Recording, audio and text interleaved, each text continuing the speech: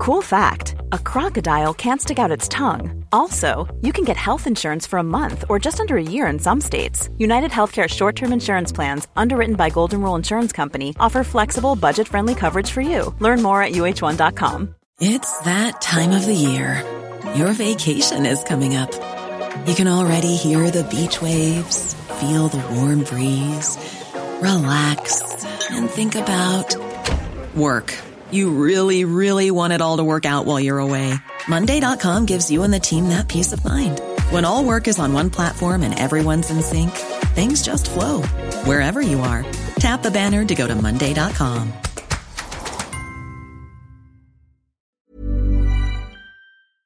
Welcome to CoronaPod. In this show, we're going to bring you nature's take on the latest COVID-19 developments. And we'll be speaking to experts around the world about research during the pandemic. I really don't know how this plays out. We also don't know a ton about this, virus. So there's so many open questions. I just have a really hard time making predictions because I don't know how the outbreak's going to change. Welcome to episode 6 of CoronaPod. I'm Benjamin Thompson, once more in the South London basement, and today my recording studio is being used for its actual and original purpose as a clothes drying vehicle, so I am surrounded by laundry, but I'm joined once again by Noah Baker and Amy Maxman. Noah and Amy, hi. Hi. Hello. How are we all doing this week?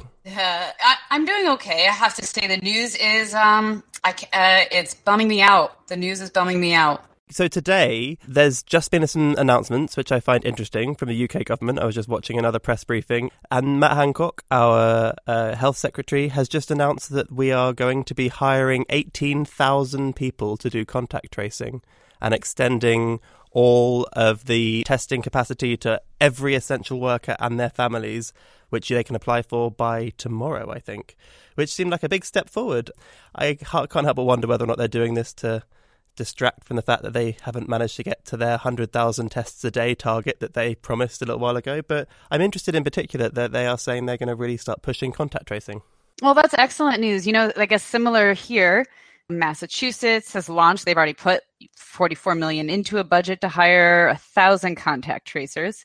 Ohio's talking about it, New York City, New Jersey. I've seen a few announcements like this, and the CDC just put out a guidance about, what the essentials are for contact tracing. So, as you know, I've been hollering about this since like the beginning of the outbreak, but it's great that we're catching on. And I think one thing that goes with this sort of increase in contact tracing is a particular type of testing that is becoming a bit of a hot button topic at the moment. And I know we've talked about testing a lot all the time on CoronaPod, but this is actually a type of testing we haven't discussed much. So mostly we've been talking about these PCR-based tests, but now there's a lot of discussion of what are called antibody tests, in some case point-of-care tests that are much quicker and they work in a different way and they have a bit of a different function. And that's one of the things you've been looking into a lot this week, right, Amy? Yeah, definitely. I would say there's you can kind of put these into two different groups in your mind. So, the PCR-based test, that looks for the genetic sequence of the virus. So we're looking for the virus in that one. The antibody tests are looking for our immune response. So they're not detecting the virus, they're detecting what our immune system does in response. So it requires sort of more interpretation, and that's where things get a little bit fuzzier. What sort of advantages do these tests have over the PCR test? I mean, you've said that they work in different ways and look at different things, but what advantages does this sort of antibody approach have? With the antibody test, there's kind of there's the rapid ones, where you can get an answer in, say, 10 to 15 minutes. So they're fast, and also they're cheaper, and also they're kind of easier to use. So you don't need to be in a lab that has the latest equipment. You don't need to have somebody necessarily run it that has a whole background. It's just a pinprick of blood. They look like a pregnancy test, and you get a little band that shows up. Do you have one class of antibodies, IgM, or another class of antibodies called IgG? And then there's also ones that require more lab equipment. They have to be conducted in labs. Kind of one advantage to those is, one, you can look at the levels of antibodies. Another advantage to those is that a lot of the machines are high throughput. So you could do, say, 1,000 tests at a time. I actually don't know if that's the right number, but you could do it all at once. So once you get there, you could do a ton of them at the same time. Well, what happens next then? How can these antibody tests be used? I mean, what's the plan? There's sort of two ways in which they may or may not be, well, they'll probably be helpful. One are these studies that are trying to see what's the number of people in a population that's infected. So knowing that a lot of people haven't been tested by PCR, can we get a sense of how many people have even been infected in the past based on the fact that they have generated antibodies? So it's kind of on a population study level. And I also looked pretty deeply into using the test on an individual level. So actually testing a person and then telling them what kind of antibodies they have and what it may mean. In some cases, they're being used just to really just screen people. And that's, also controversial. Okay, so these population level tests, these tests that aren't designed to diagnose people, but really are designed to get an understanding of how the virus is spread in an entire population, to give that kind of top level view. What's the deal there? How are they working? At first, this was considered the uncontroversial use of these, but what's interesting is suddenly they've become very controversial. So, I looked at a bunch of studies in different areas. And the minute these studies started coming out this past week, Twitter was alive with researchers talking about reasons why you can't just take that as a firm number.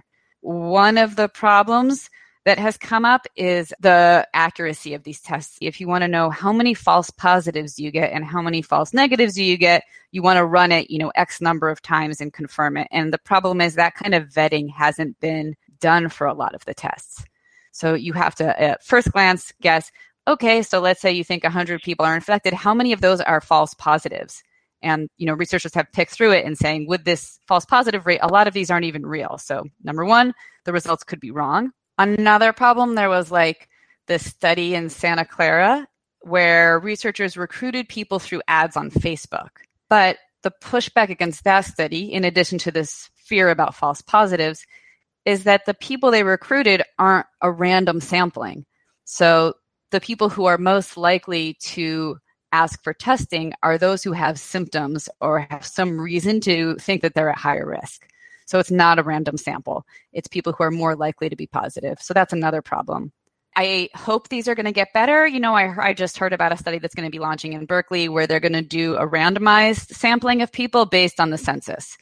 So it would get around that problem. So I think there is a lot of promise in these studies, but the first ones out of the gates have been flawed. Oh, another complaint that I've heard from a lot of researchers is that they're put out in preprints and in press releases that don't get into the fine details that you want to know. What's the false positive rate, for example? So that's this population level use. There's also very big claims being made about how antibody tests could fit in on an individual level, in particular with trying to end lockdowns and lift social distancing. Boris Johnson, our Prime Minister in the UK, described them as a game changer. I don't think scientists are all agreed that they are going to be a game changer. Yeah, so I would say, same thing here at one of the recent White House press briefings.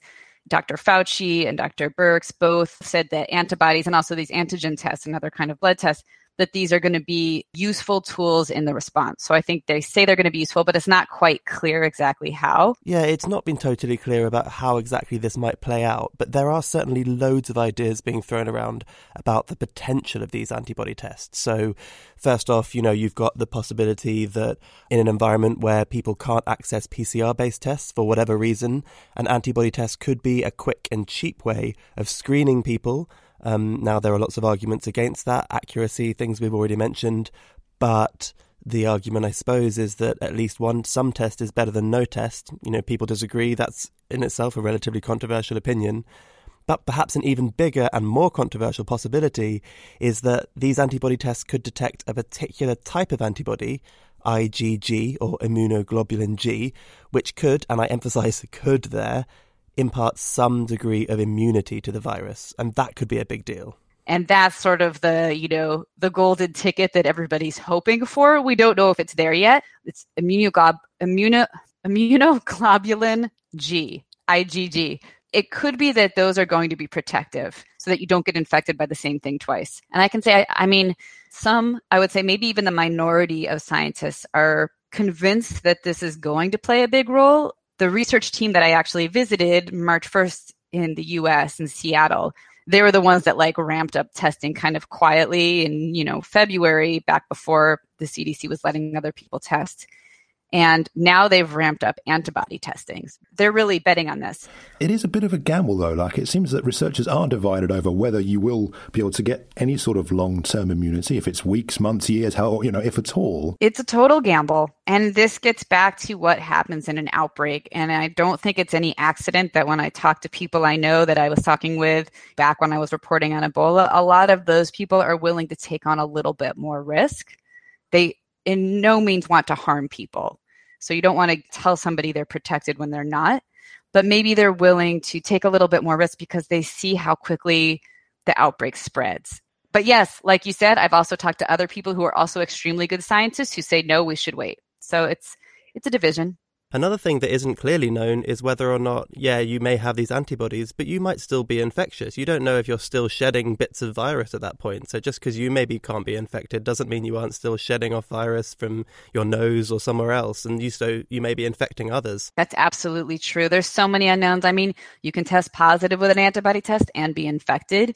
And we know so little about the shedding question, right? I think that's another one. I think there's signs that PCR might test positive and then negative and then positive. So you could be shedding in between. There's just a lot of uncertainty. One other thing that I thought would be interesting to discuss this week, Amy, in fact, Ben and I both were discussing this earlier in the week, is we've talked a lot about the ways that we can try to decrease the number of people that are being infected or dying or, reduce the burden on healthcare systems and so on. But one big thing that's happening all the time is there's also a burden on economies, on governments, on how things are going to function going forward, how things are functioning right now. It's something that we don't talk about very much in this podcast, but that's really important. And it's something that you also have been looking into this week. You interviewed Jim Yong Kim, who's the ex-chief of the World Bank. He's also one of the founders of Partners in Health, which is a group that we've talked about on this show before, a public health organization. And he was, I think it's fair to say, quite vocal. Tell us about that interview. Yeah, well, I wanted to talk to Jim Yong Kim because I wanted to hear about the public health response from somebody that also knows about economics, because I think one mistake I'm hearing a lot in the US is just sort of the two things pitted against each other. Like either we fight the outbreak or we save the economy. I mean, I don't know about the UK, but there's kind of a movement here to say, let's save the economy and, let some people die, but save the economy. And I don't know if that's the economy. I think it's wrong to say, no, the economy is not important, health is, because the economy is also important. Fundamentally, his argument was that in order to protect economies and prevent a global financial crash in a really significant one, the very first thing we need to do is get the outbreak under control. You can't just let people die. And you recorded some of this conversation, and we actually have a bit of it here. Great. I'm a finance guy, and it makes absolutely no sense to keep putting trillions of dollars into stimulus and not put hundreds of billions of dollars into the thing that will stop the financial crisis. The thing that will stop the financial crisis is to get the virus under control. The argument I'm making is that great if there's a vaccine. Great if COVID is temperature sensitive, though it seems to be doing just fine in very warm temperatures right now. Great if all those things happen, but we have to assume that they won't happen. And the only way down the mountain is to implement the full public health response. And still, people are trying to find all kinds of ways of saying, no, you actually don't have to do all of that. I was really, that really grabbed me when I heard that. There was something about the way, maybe the passion in his voice that really, it affected me actually when I first heard that recording. Oh, it's interesting you said that. It really did to me as well. And another part of it is he talked about this is worse than the last financial crisis. So what he's been doing kind of quietly in the background for a while now, and something we talked about in my interview, is he's been approaching governors of different states and trying to persuade them and also give them a plan. And he actually did that in Massachusetts. And I think they're the first to really not just say they're going to do it, but really already start. The idea is they're going to, when somebody tests positive, they're hiring these people who are going to call that person, get their contacts, and then phone call their close contacts, explain to them how to quarantine, and then check in with them. And they're also going to look into how can you isolate people and share if they're living in a shared facility. So it's fine if somebody's got a house with, 2 bathrooms or something, no big deal. But, if somebody's in a nursing home or in a homeless shelter, can they rent out motels so that you can isolate people that way? So his thing is to say, this is expensive, this is hard, But other countries have done it. China did it. South Korea did this. Countries have done this. We can do this. And there's a model for it. And he's thinking, all right, if I show that this is how it happens in Massachusetts, other places might adopt it.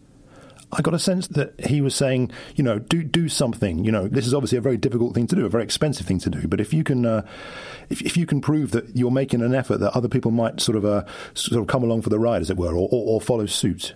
Yeah, that was his response, because I had asked him. I said, I'm listening to a lot of smart people writing op-eds and things like that about what we have to do. So I just asked, what's your advice for researchers who want to have their voices heard? Yeah, we have a clip of that too. Here's Jim Yong Kim. I think it's very hard to convince others to do things that are complicated, that are difficult, that are labor-intensive, that get you into incredible complexity. I think it's hard to convince people to do something like that unless you've done it yourself, or at least started doing it. I think we've mentioned in this podcast, and it's something that we've been discussing among the editors at Nature, about the link between scientists and policy and how research is directly impacting people's lives in a way that maybe scientists aren't used to.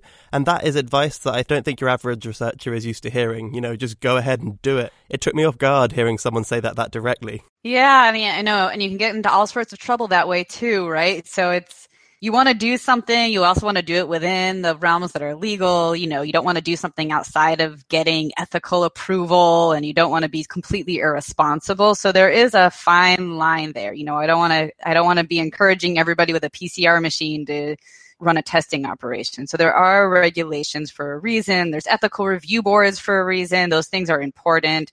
They shouldn't be overlooked. Somebody like Jim Yong Kim, he also has a lot of connections and he's done this before. So I think they went through channels. He didn't just go ahead in Massachusetts and start doing contact tracing himself. He went to governors to say, come on, I've got a plan in place. These are the people that we're going to do this thing with. So he came to them with sort of a complete plan. I think maybe that's a key here too.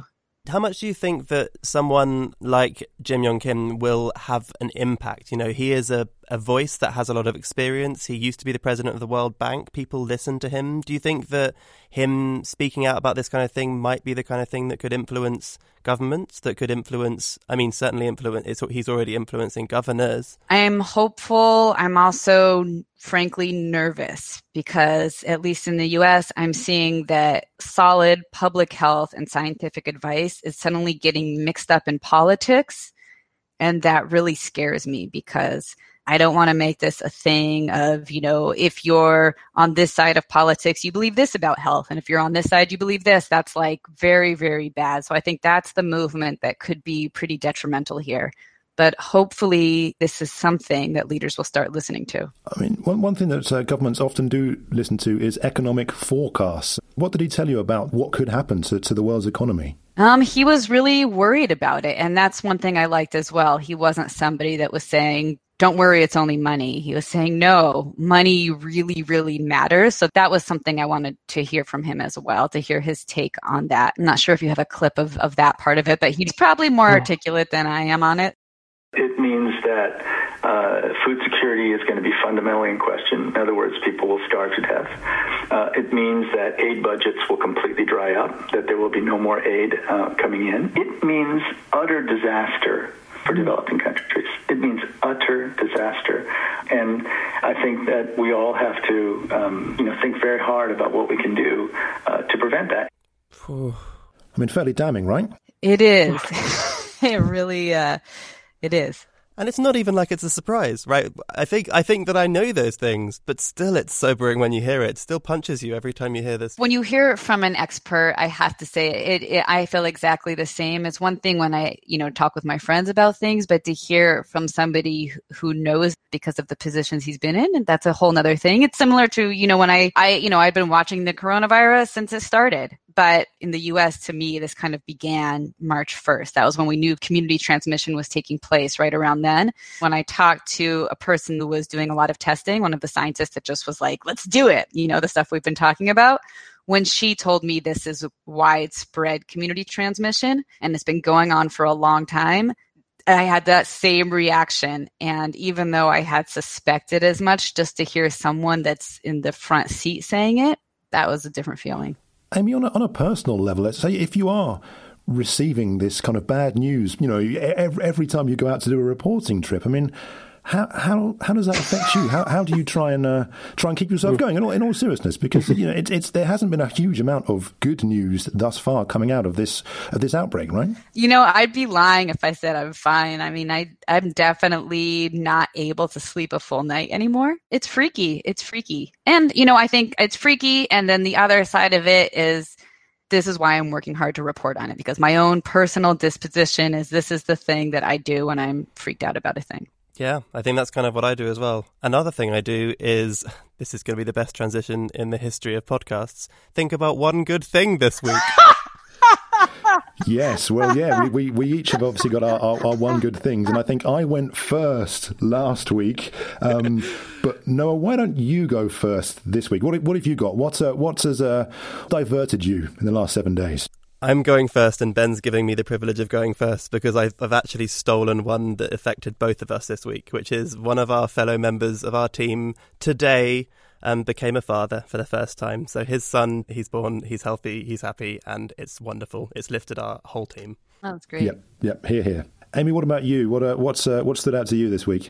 Well, one piece of joy I have is I was sharing a kind of office space with a bunch of writers in the Bay Area before we stopped going into the office. But one of them is somebody named Chris Collin, and he's a journalist, and he started this newspaper for children at home. And so I get his issues of the newspaper. It's called 6 Feet of Separation, and it is so adorable and charming. And I thought I would maybe read a couple of quick entries. So it's all of these kids that write for us. So this is in issue number 2. I'll read one column called Reflections by Dylan Belgard, age 6. Knock, knock. Who's there? Lettuce. Lettuce who? Let us outside. Please, seriously, when is this over?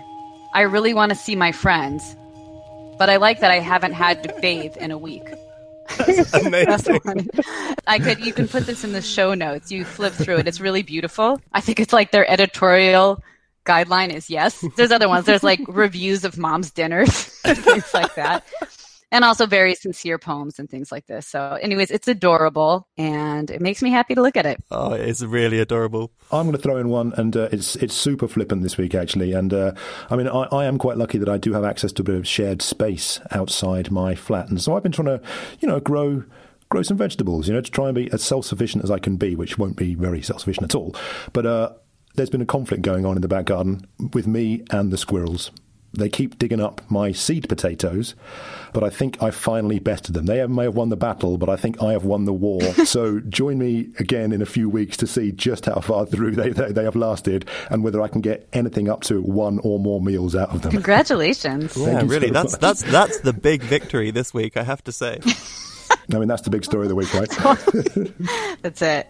So Amy will get to see your incredible newspaper for children in the show notes. Ben and me don't really have things we can share in the show notes this week, but people should remember, of course, that everything we talked about this week, Nature's also covering in its news section. So look in the show notes. You'll be able to find information and more details on there to read Amy's stories, as well as stories by various of our other colleagues who are all going hell for leather to try to get stuff out and get stuff to you. Absolutely. And well, let's call it for this week then. Amy and Noah, thank you so much for joining me. Cheers, Ben. Thank you. It's always a pleasure. Throughout the COVID-19 pandemic, there have been ongoing shortages in the vital equipment needed by frontline healthcare workers. Up next, reporter Julie Gould has been hearing from researchers using their expertise to help address this shortfall. In order to help fight against the COVID-19 pandemic, some researchers and scientists are changing their focus entirely from their day-to-day work to produce much-needed personal protective equipment, diagnostics and ventilators to help the frontline workers treat COVID-19 patients. This has been made possible as a result of the open hardware movement. And the open hardware community makes sure that the blueprints of scientific research equipment and physical tools are published openly for anybody to use, access and edit. But the big question is it worth the time? Can small groups of people or people with just 1 or 2 3D printers really make a difference on a large scale? Madiha Zahra Choksi is a research and learning technologies librarian from Columbia University in New York City.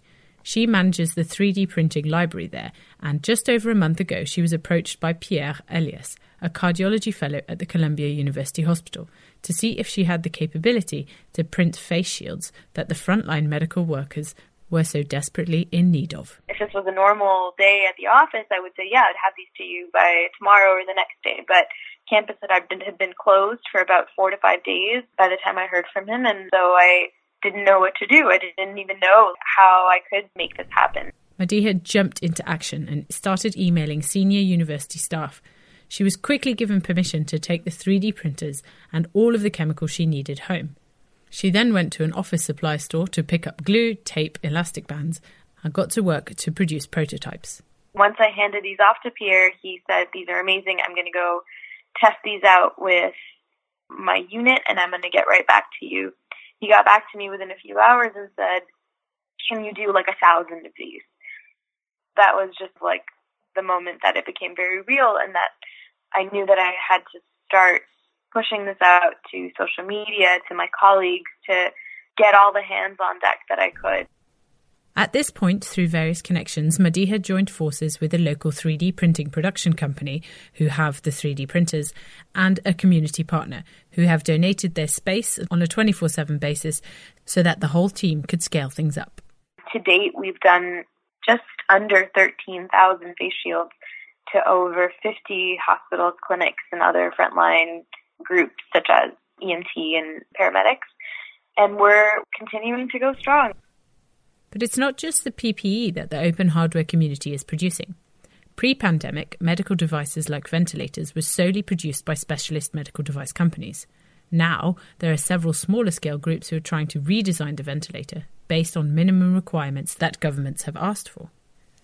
Jenny Malloy is a research fellow at the University of Cambridge, and she studies the application of open-source approaches and local manufacturing for research tools in biology. She also co-founded the Gathering for Open Science Hardware and has experience of working with regulatory bodies to make sure medical devices and tests meet health and safety regulations. Now, understandably, when developing something as vital as a ventilator, things have to be done properly. Some of these machines are regulating breathing. They're actually forcibly pressurising air in a way that could harm the patient if it's done incorrectly. That's an invasive procedure, and there the regulations are much stricter. And so I'd say that some of the projects are not thinking about this in great detail. There's a lot of focus on the engineering and getting something that functionally works, but maybe without considering the broader context of the types of regulations that are in place.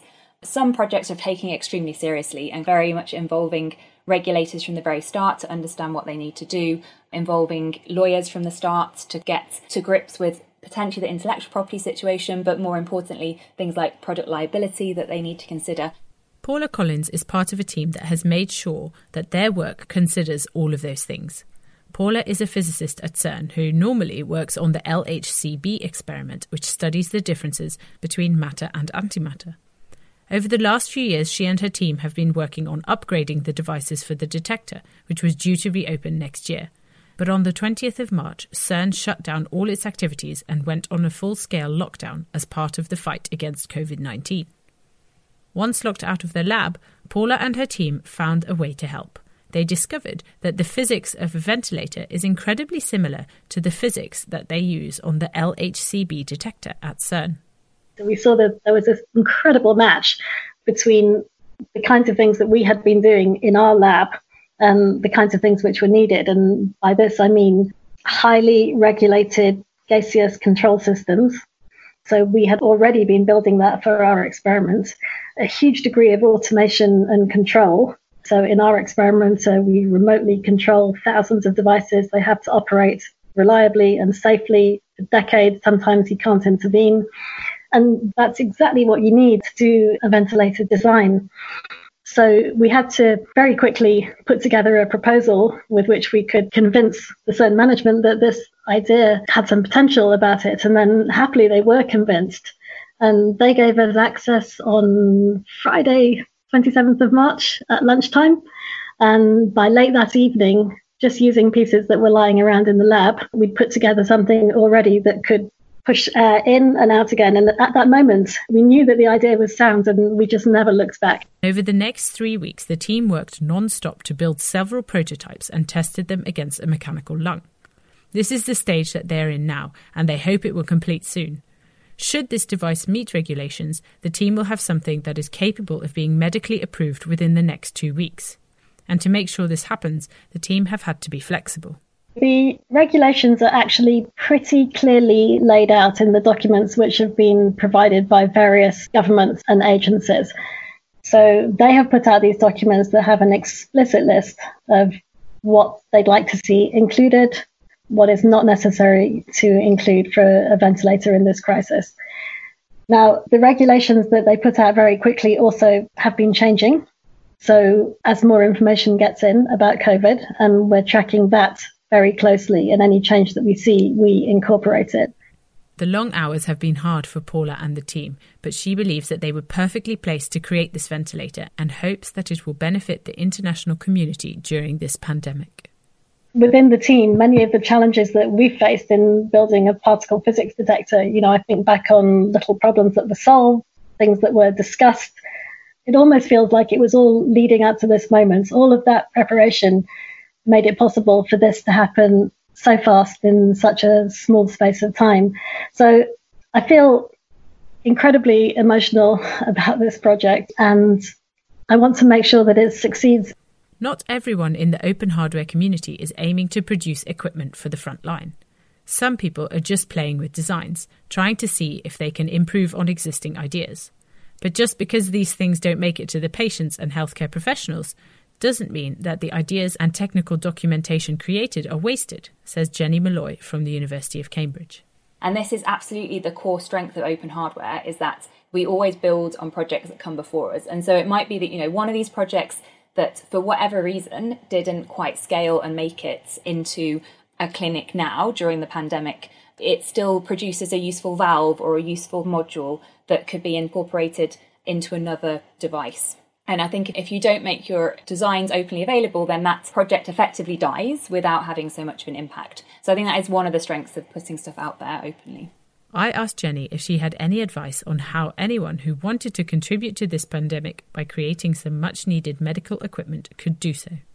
I think just reach out to people who do know this space. If you're in a university, there probably are people in your technology transfer or commercialization office who have some knowledge of this space, but that's likely to be more related to commercialization and intellectual property. But ask around. I mean, some places, if you're fortunate enough to be in a city that is a kind of tech or biotech centre, there will be people who have these regulatory expertise and quality assurance expertise that can at least talk you through it so that you understand the complexities of doing this type of thing. So I think it's new territory for a lot of people, and maybe just a little patience. Although we're all wanting to do something as quickly as possible, we don't want to do something unless it's safe. And so there has to be an element of walking before you run.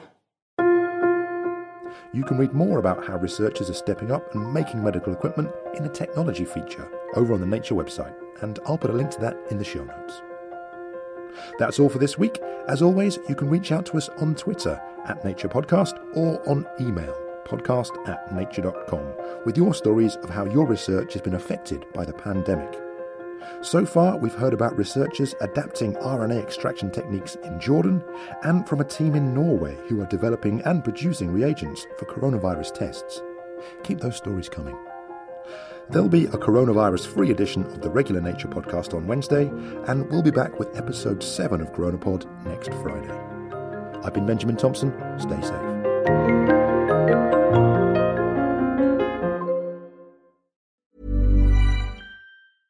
Want flexibility? Take yoga. Want flexibility with your health insurance? Check out United Healthcare Insurance Plans. Underwritten by Golden Rule Insurance Company, they offer flexible, budget-friendly medical, dental, and vision coverage that may be right for you. More at uh1.com. Hey, it's Danny Pellegrino from Everything Iconic. Ready to upgrade your style game without blowing your budget? Check out Quince. They've got all the good stuff, shirts and polos, activewear, and fine leather goods, all at 50 to 80% less than other high-end brands. And the best part? They're all about safe, ethical, and responsible manufacturing. Get that luxury vibe without the luxury price tag. Hit up quince.com/upgrade for free shipping and 365-day returns on your next order. That's quince.com/upgrade.